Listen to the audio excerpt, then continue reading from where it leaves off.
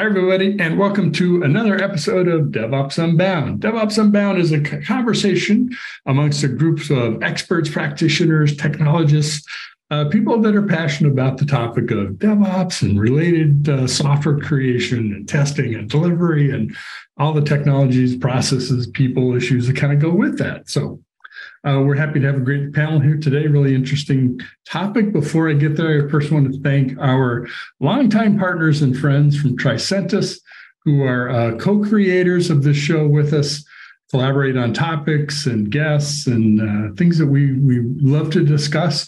Though we're not talking about their products or other products specifically, but the folks at Tricentis have really been very creative and wonderful collaborators, and we look forward to lots of great shows coming that we have in the works for you. So thanks to Lanier and team, and also to Jody, our executive producer, and the folks at TechStrong that also help bring this to you, which there are many folks that all come together to make us look good while we're on this panel together.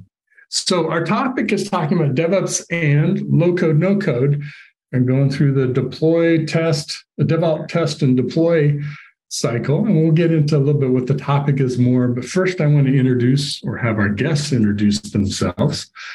First, if you would, Simona, would you introduce yourself, please? Sure, Mitch.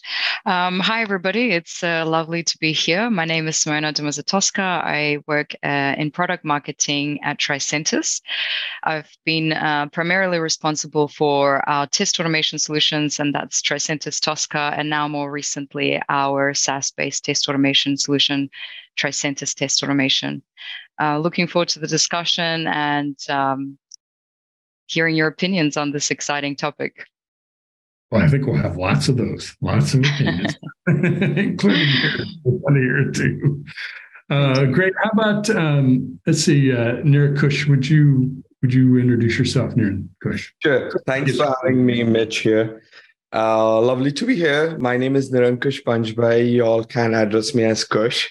I work at ServiceNow. I run their product management org for the platform, where we have lots of tools which are low code, pro code, testing tools for all the developers of all kinds to build on the platform. Looking forward to this amazing panel discussion today. Fantastic. And last but not least, we used to have a gentleman on the show. His name was Clint Sprauve, but he's moved on, and we have a new guest. His name is Clint Sprauve. Kind of looks like the old Clint. And actually, it looks a lot like him. It sounds a lot like him. Well, you changed roles. You used to be with Tricentis, but we're super pleased to have you back in your new role at Delphix. Welcome, Clint. Tell us about yourself and the kind of work that you do. Awesome. Thank you. My name is Clint Sprauve. I'm Director of Product Marketing at Delphix. I primarily cover our cloud pillar for test data management, as well as competitive intelligence. So what I do is I focus on being able to implement DevOps, continuous DevOps and continuous compliance in the cloud. So that's my primary focus. And really looking forward to this great discussion with the folks on the panel today. Excellent. Fantastic. I think I've got everybody introduced. So we're off to a good start. So yeah, low code, no code, it's not a new topic. And certainly we saw a lot of kind of acceleration in the adoption of low code, no code, especially in business units, but also within IT organizations. And I think one of the questions people kind of ran into along the way is, well, how does low code, no code fit with DevOps, or does it, or do we have to do some things differently? In the end, these things all combine, whether it's one low-code node application and another, built in a traditional development tool. Those things all merge together to eventually come out as one or multiple applications or databases, data sources, things that all talk to each other. So while we might create an application in a specific tool or technology, oftentimes, pretty quickly, they'll start to interface and work with other, maybe even have to coordinate releases with that. So we want to really kind of delve into not just the development part and why low code, no code is different, but as we start to enter the test and deploy cycle, what are the things we do, or how have we adapted DevOps to kind of include it in that sort of people process technology wheel, if you will. Anybody want to take a first kind of stab at, here's how you think low code, no code fits into the DevOps infinity loop, if that's a good way to start. So jump right in. Whoever's first gets gets the first prize. I have to tell you after the show what the prize is. But go. I can jump in, but I will hold you to that prize. Okay, thanks. Good. So, Mitch, you're right. Like low code, no code is not a new thing. It has been there in the industry for many years. The thing which I love about low code, no code is it brings the culture of innovation, where you're empowering all kind of builders to build applications which can delight the end users. But when they are building these applications, having the right guardrails in place are very, very important. And testing tools, the DevOps tools, source control are all the right guardrails which are put in so that that innovation, that creativity which that builder is building can be taken from an idea to production seamlessly. I think it's a great to start. Yeah, sorry. Great start. And if I may add, I really echo the point of Nish. Was it Nish? Sorry. Kush.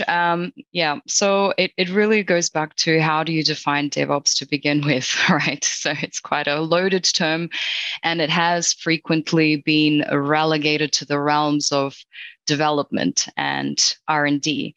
But if we look at DevOps as a concept that improves the speed, efficiency, and quality of software delivery, that's when I think we need to go beyond development and expand to, as you say, Mitch, different line of business units and enable them to contribute to the software delivery process. And that's where I precisely see no-code and low-code platforms playing a huge role by enabling wider accessibility, different personas to contribute to the speed of the software delivery process. So that's just my perspective. Yeah, I would totally agree with that. I think also that one of the things that people tend to forget, or organizations that bring in or implement low-code, no-code solutions, is that we look at it from a DevOps perspective, the challenge hasn't gone away. It's just sort of evolved, right? Just because it's low-code, no-code doesn't mean you're not going to have the same quality challenges, the same release challenges that you have. Right. So I think a lot of organizations, one of the things they need to embrace is the fact that not only is everyone doing DevOps differently, now we have to figure out, okay, how can we ensure, just because we can do things with kind of a broader skill set of folks, but making sure that we can implement our solution and release our product, and just don't assume that just because it's low code and no code, that we don't have any of the same challenges as most organizations would have implementing DevOps. So. 100%. I will plus one to what Clint is saying. In fact, in some cases, the challenges may increase because now you have pro developers building pro applications, you have citizen developers building applications, and you have no code builders building applications. So the amount of applications which are being built in an organization have increased because you have essentially democratized the way anyone can build in an organization. So having that DevOps cycle to take each and every application to the final journey becomes very, very important. And because this democratization has happened, there are various aspects. Mitch, you called out, you have worked in security, like having the right security patterns, test cases, guardrails in place becomes paramount for that enterprise now, because like they want more and more apps, more and more digitization. But at the same time, they want to make sure that the security footprint is still at the same bar, which was before. So plus one to what Clint was saying, that it becomes more and more important. You mentioned citizen developers. I think at one period of time, I think we thought of low code, no code, really just a citizen developer tool, right? That's what people, non-technical people in the business units outside of IT, let them kind of play in their sandbox and then go create their applications. So by the way, the first low code, no code app was VisiCalc, in my opinion. But anyway, that's going way back. because I saw some really weird things done with VisiCalc. Anyway, but it really is much more than that. I mean, yes, it's empowered and enabled a lot of people, as you're talking about, Kush, in the business units to create their own applications and do data management and put in logic and screen flow or whatever, my mobile apps, whatever it might be, without having to have a super amount of depth. And then also work collaboratively with the IT organization when they need other things like security and data and integration apps. Or it's also a tool which IT uses. A lot of times those apps get subsumed or adopted or even now built within the IT organization themselves. True? Agree with that? I would say true. Like I often see low code, no code, and pro code having a seamless bridge between them. Like, because I see low code and no code tools as a progression of an API. An API is used by a pro developer to build an application, but as you keep making that API easier and easier to use all the way to drag and drop, you're essentially democratizing anyone to use that API. So the tool chain should be exactly the same. The challenges are exactly the same. The surface attack area is exactly the same. That's why like DevOps needs to be thought through not as only for certain set of applications, but as a whole. Yeah, I definitely agree, Kush. And I think that if we look at, if we're speaking about personas, we should also talk about what are you testing? What is the application that you're testing? Is it a consumer-facing app? Is it SAP? Is it an enterprise ERP system, right? The speed at which different types of applications get built across different industries varies significantly. And that also has implications on who are the personas that are responsible for testing those applications as well. So, I hate to bring up the agile testing pyramid, but it's a good thing to talk about, right? Because let's talk about consumer-facing apps. I guess that's where speed of releases increases significantly. And you need to have a solid group of unit tests to test that individual code, integrate into commit the code into your CI/CD pipeline and run those tests. The problems that arise is, what about those larger tests? What about your system tests, your integration tests, your end-to-end tests? Who's responsible for those?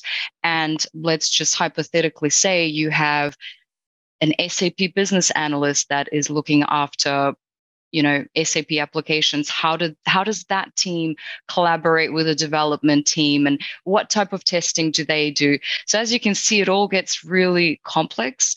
And I think that if we're going to answer the question of the personas, we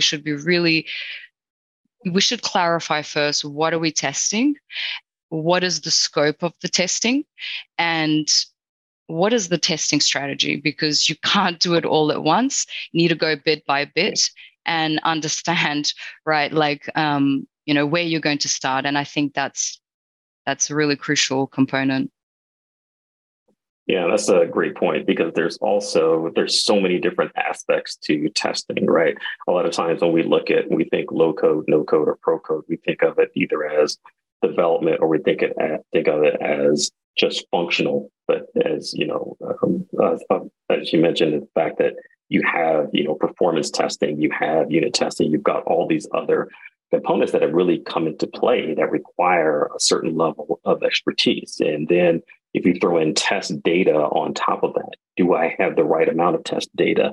Do I have that test data properly masked? So all these key components, all these components are still key in terms of how you develop that software and how it's going to relate to each of those personas as you build that application.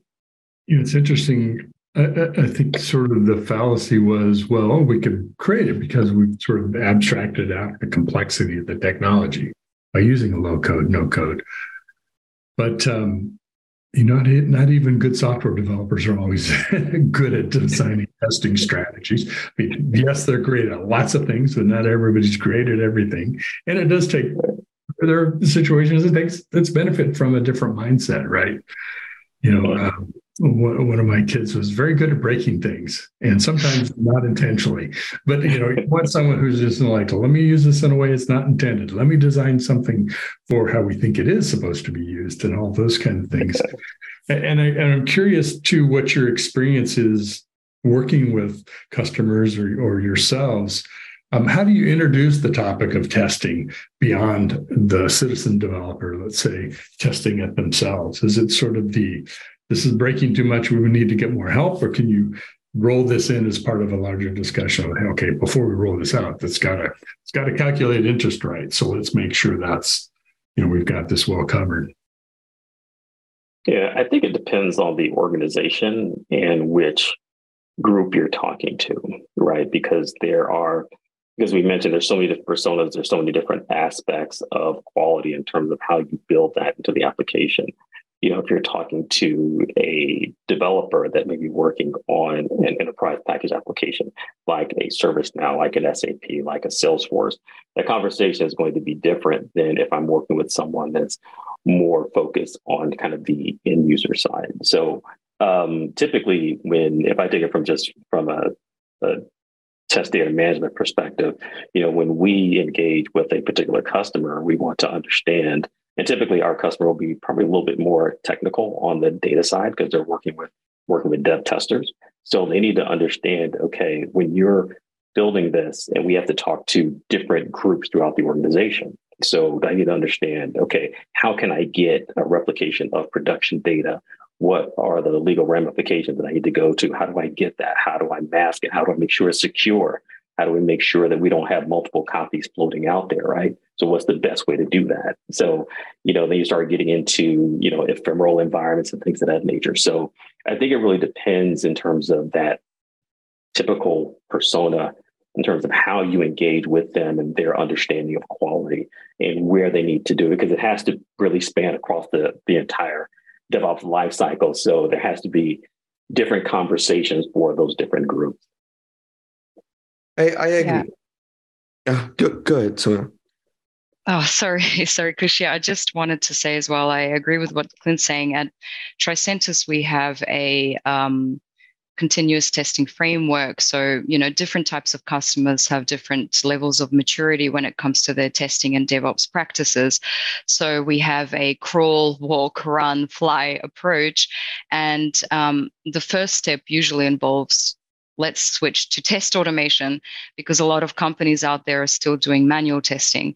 And once you establish a good set of automated tests, then you need to look at aspects such as, well, what about performance testing? What about usability testing? Then you need to expand your different types of testing that you're doing. But then again, complexities arise. How do you integrate those tests into your CI/CD pipeline? And that's really quite complicated. So we have to really look at the company and the industry in which they're in, because there's different levels of maturity. So for instance, if you look at banking or challenger banks, they're having to test across a really wide variety of applications, not only those consumer-facing apps, which, by the way, if there's one tiny glitch or if the application loads too slowly, the customer will just get frustrated, and customers today are ruthless and they will just go to the competitor. So not only do you have to ensure your consumer-facing apps and customer-facing apps are flawless, but also that it works well from an end-to-end perspective. So from banking, you have to make sure that integrates well with your back-end systems, with your third-party applications as well, if you're doing SMS verification, and that whole process needs to be tested. But the question is, how frequently do you need to test that? Do you test it every 40 seconds or every 11 seconds, like Amazon does with its current applications? Well, I would argue that's where you need to define the test strategy. You run your unit tests on a much more frequent basis, but when it comes to those larger end-to-end tests, we see companies having different approaches. Some run them on a nightly basis, on a weekly basis. It really depends on how much coverage you're aiming to get and what is it that you're actually testing. True. I think, like Mitch, it depends, as Simona and Clint called out, customer to customer. But the core principle remains the same. we cannot think about development and testing as two different things. It's the entire software development cycle. You design, you build, you test. One of the things which ServiceNow has done is like it has thought through low code, no code in every category. Like we cannot make development super easy and testing still very hard. So ServiceNow has invested in creating low code, no code testing tools where we automatically generate test cases for your business rules. We automatically generate performance test cases, give you performance heat map on like, okay, if you have XYZ users running concurrently on the system, how much will be the load? So all of these things help the customer onboard into the testing strategy. And as Simona was calling out, like each enterprise needs to make their own decisions, right? Like how many times they are running their unit test cases, how many times they are running their end-to-end cases. Like if multiple developers, even low code, no code are working together, what kind of hygiene practices the enterprise wants them to go through so that the conflicts are not causing any regressions for the end user. So if everything is thought through as like, hey, I'm building a product and not building a product and testing a product, then the right practices are baked in. And it seems that different platforms, different technologies provide test capabilities themselves. There's also other kinds of testings that may not be provided by that platform, but also cross-application, cross-deployment activity pipelines that we need testing. Because when I was running IT at a period where everybody was worried about shadow IT. It's like, folks are doing this for a reason. There's value they're trying to gain. One of the roles IT can be here for is to provide security, access to data, sort of cross deployment and pipeline coordination of delivery of software, because a lot of times there's integration between our own app and third-party apps. And that gets pretty complex. That's not something a business person necessarily was going to want to spend the time to figure all that stuff out and know the back end of what's happening in the systems in IT. And that seems to be another place where the professional tester or a test or QA organization can step in and say, yes, okay, great. When you deliver this new functionality for the product that you're releasing, here's the coordinated test plan that we'll do with the billing application and the provisioning of the product or the product catalog while you're delivering the whatever part of it that the customer orders it from, something like that. Yeah, it's interesting. When I joined Delphix, I initially thought I had a really keen understanding of just test data management and some of the the use cases and some of the challenges. And one of the things that I've learned in just understanding from customer case studies and talking with customers and different events and so forth is the fact that when you think about what you just talked about, and we've all experienced this, your Tricentis and ServiceNow, when you're working with these integrated, complex end-to-end systems where you have, commercial applications, homegrown applications, your packaged applications where you have Salesforce, ServiceNow, all these components linked. When I thought about it from a data perspective, this is where, you have a new wrinkle into that. So now I've got all these, trying to test all these systems, how they work together.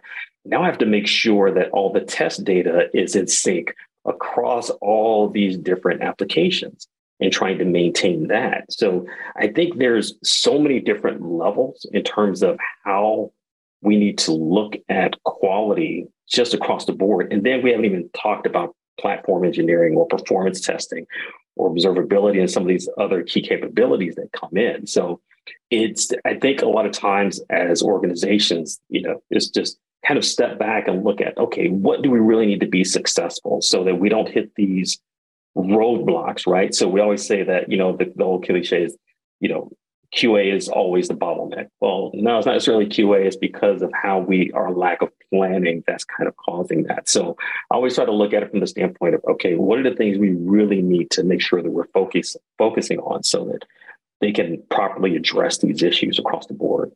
Yeah, and I think it's true that QA is always an afterthought, and it's not just QA, it's security testing as well. And I think this data point is always iterated in almost every single state of DevOps report that you read. The number one barrier to adopting DevOps is, I think this was in a recent Dynatrace report that, 55% of organizations admit that they are forced to make a trade-off between security and quality and user experience in order to meet that rapid transformation. And test data, as you point out, Clinton, is a huge problem as well. It's not just test data, it's many different facets of testing.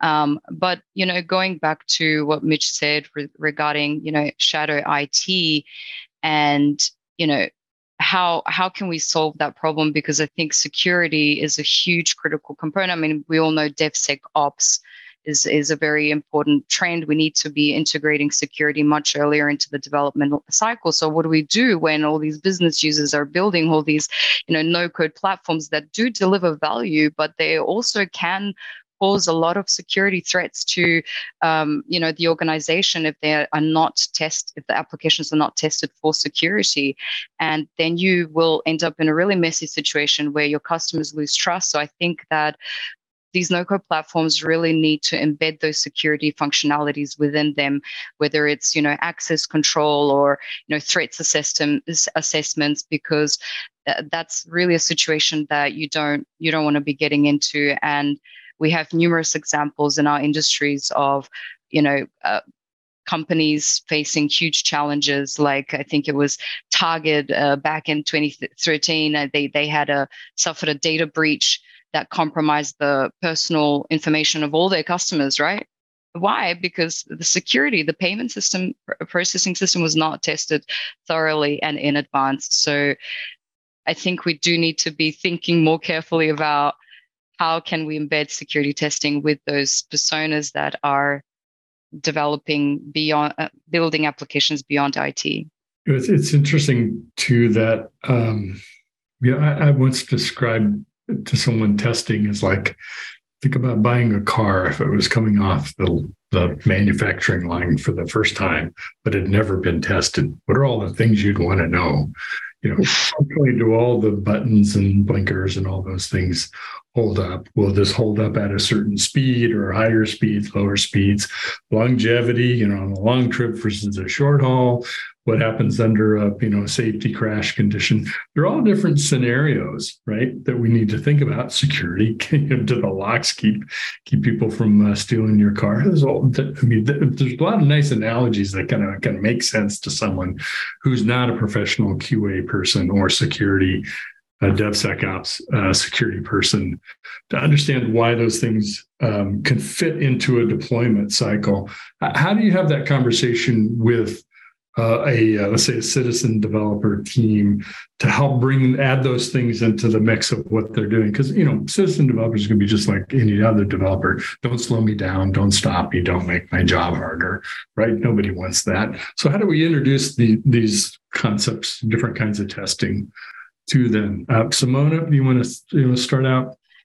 Yeah, it is a challenge. And I read this really interesting article in The Economist about a business tester. I believe it was an Australian telecommunications company, that what this gentleman did is he built an application that unified several different messaging systems for reporting phone line problems. And he did this using a no-code platform. And the app interface looked a bit clunky. It had some buttons here and there, but actually it got adopted across the organization. And I think more than 1,300 employees and technicians were actually using it. And that saved the company $12 million. So yes, it does have value to have these platforms. But when an employee feels empowered and wants to bring innovation to the company, because they are, after all, the front line with the customers, with the employees, and they know exactly what needs to be built, then enable them, let them build it, let them experiment. But there needs to be some procedures in place. And I think that that's precisely where security testing teams and IT teams can come in. They need to collaborate. So this is where, DevOps is not just, it's not all about tools. It's about how do we, if you want to launch such an application, you need to then therefore bring in the IT teams to precisely test those platforms in terms of data, privacy, and make sure that all those aspects are in place. So look, I don't have a silver bullet answer, but I think that collaboration is crucial. And I know there are several tools in the market that do enable security testing to come in earlier into the piece. Yeah. Yeah, and I was going to add to that. I think that what you're starting to see now is a majority of the, excuse me, the DevOps or DevSecOps platforms are starting to ensure that their tools have security mechanisms built in to make sure that it can be done at that dev test level. So they're really starting to incorporate that across the board. I think the other thing is that there needs to be a more proactive input in terms of, because security, again, is not a nice to have anymore. It's a must, and it has to be. It used to be, you ask the developer to, make sure his code is secure. He'd have to go to the security team and bring them in so they could kind of help out. So now it's kind of, you're starting to get the best of both worlds. So it's a matter of how can we ensure that? So another example, there was a large telecommunications company that within the last few months had a huge breach that cost them millions and millions of dollars. Well, where did that breach come from? Well, they got in through the systems that they use for testing, and the information that they use for testing allows to breach those systems. So it comes down to, as Simona was talking about, making sure you have that in place, but making sure that if you have groups where security is not their bread and butter, or they don't have the wherewithal to really kind of grasp that, you can put those things in place to ensure that as they're doing their development, as they're doing their testing, they're going to be taken care of. There's something that they shouldn't have to actively think about at that level. But, again, it should be on everyone's mind, but they shouldn't have to proactively be looking to that. It should be something that should be embedded in all of these systems as we go forward. I agree with that. I think one of the big things which these low-code, no-code tools should solve for is like embedding these best practices as guardrails into the system itself. And that will take out a lot of noise out of the system. So that's the first part. The second part is like introducing these concepts to that developer, whether it's a low-code developer or a professional developer, to test these things at the right time. Like there is a fundamental thing in the industry where they call like shift left.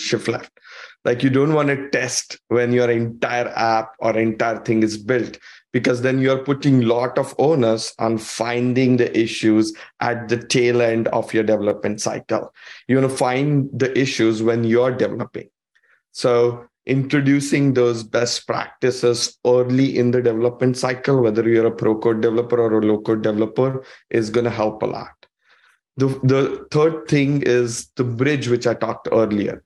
If there is an amazing bridge between a low-code developer and a pro-code developer, then they can work together in this journey, where like a low-code developer could build an application, send that to code review or to testing to the pro-code buddy, and they can work together figuring out the right testing strategy and then putting it in production.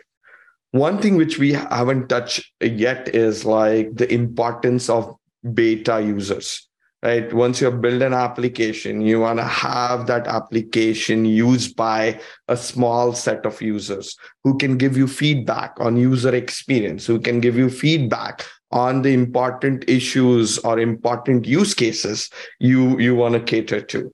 And that kind of feedback, listening to your customer, listening to your end user, and incorporating that feedback into that application at the right time becomes very, very important. 100% agree, Kush. And I just want to add, when you bring in that feedback, that's when you can fix the problem right there and then. You don't need to build the full solution and then launch it to the market. You need to bring in that much needed feedback early so that you can prevent such, issues coming to the fore. And, speaking of security, one thing I think that's also very interesting is AI and what that means for privacy and security. And so if you look at, functionalities or solutions such as process mining, right? This is where you look at how does the application work in production and how can we derive test cases from that by analyzing how users are using the platform. I find that very fascinating, but I also find it quite concerning when it comes to, privacy and security, because process mining and discovery, what it does is it utilizes event logs and looks at screenshots. And where do you store those screenshots? Is it in the customer zone servers, or is it potentially sensitive data being exposed to external servers? And I think that's always like a huge showstopper for organizations. And those are the challenges that we also need to address when we're embedding different technologies to, speed up testing, but, bring those privacy concerns earlier to avoid catastrophes, right? Yeah, no, and I totally agree with that, because I think if you look at ephemeral environments, and I think that really helps reduce the amount of data sprawl in terms of where things are kept and how things need to be kept. So that's a huge. I think that's a big issue as well.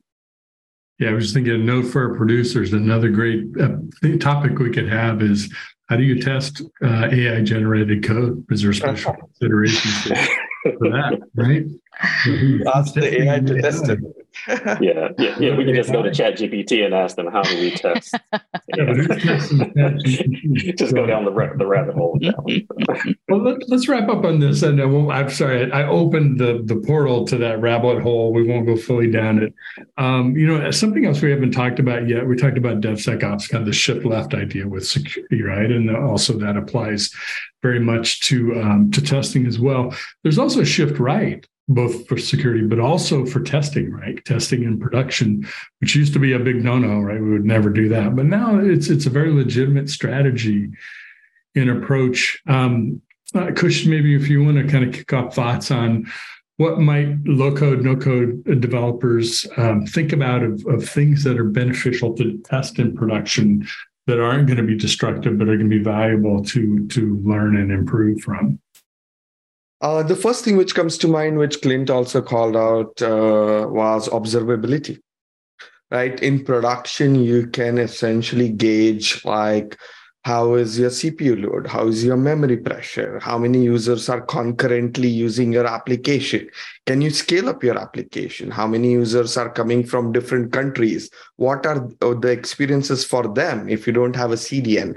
All these things you will get to know when you're in production and when you are deploying your applications, from small number of users to ultimately the full set of users you have. And that kind of testing becomes very, very important. One of the things which has become very, very apparent in an enterprise industry is everyone wants to have consumer grade applications. Because if I'm used to going to a consumer grade application in my personal life, I want to have the exact same experience when I'm in office.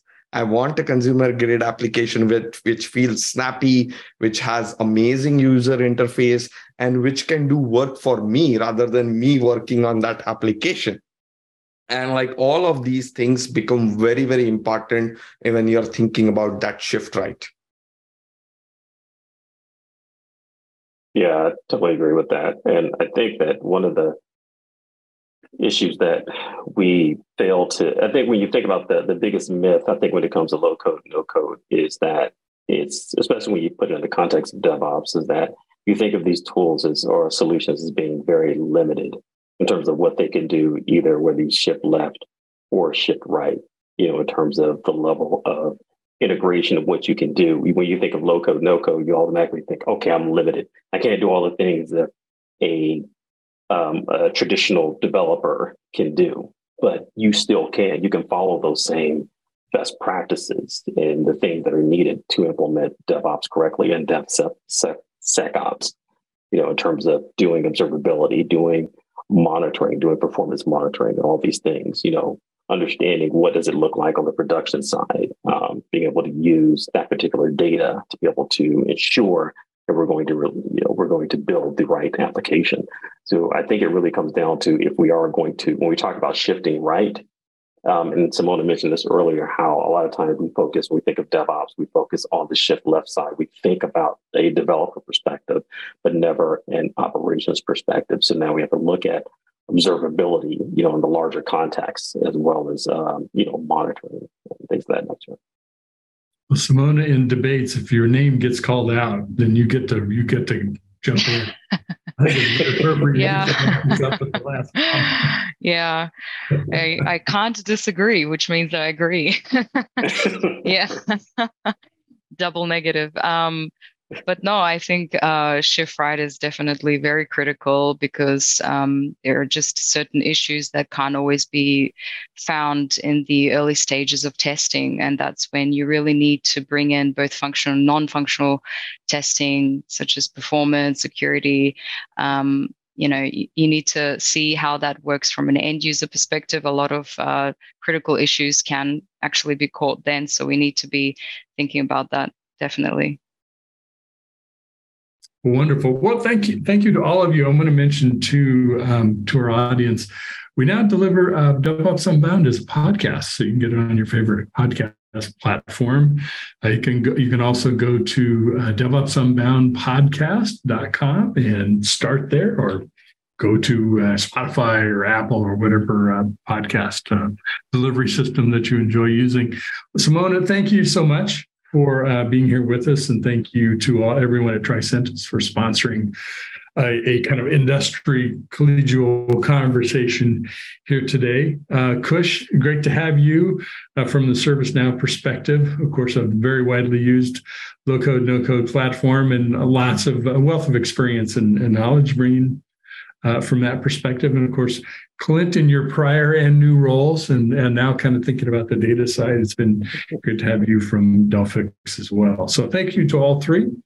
Thank you, Tricentis, and most importantly, thanks to our audience for spending this time with us together and exploring the topic. We hope you will come back for our next topic. We have a new episode about every 2 weeks and some live roundtables.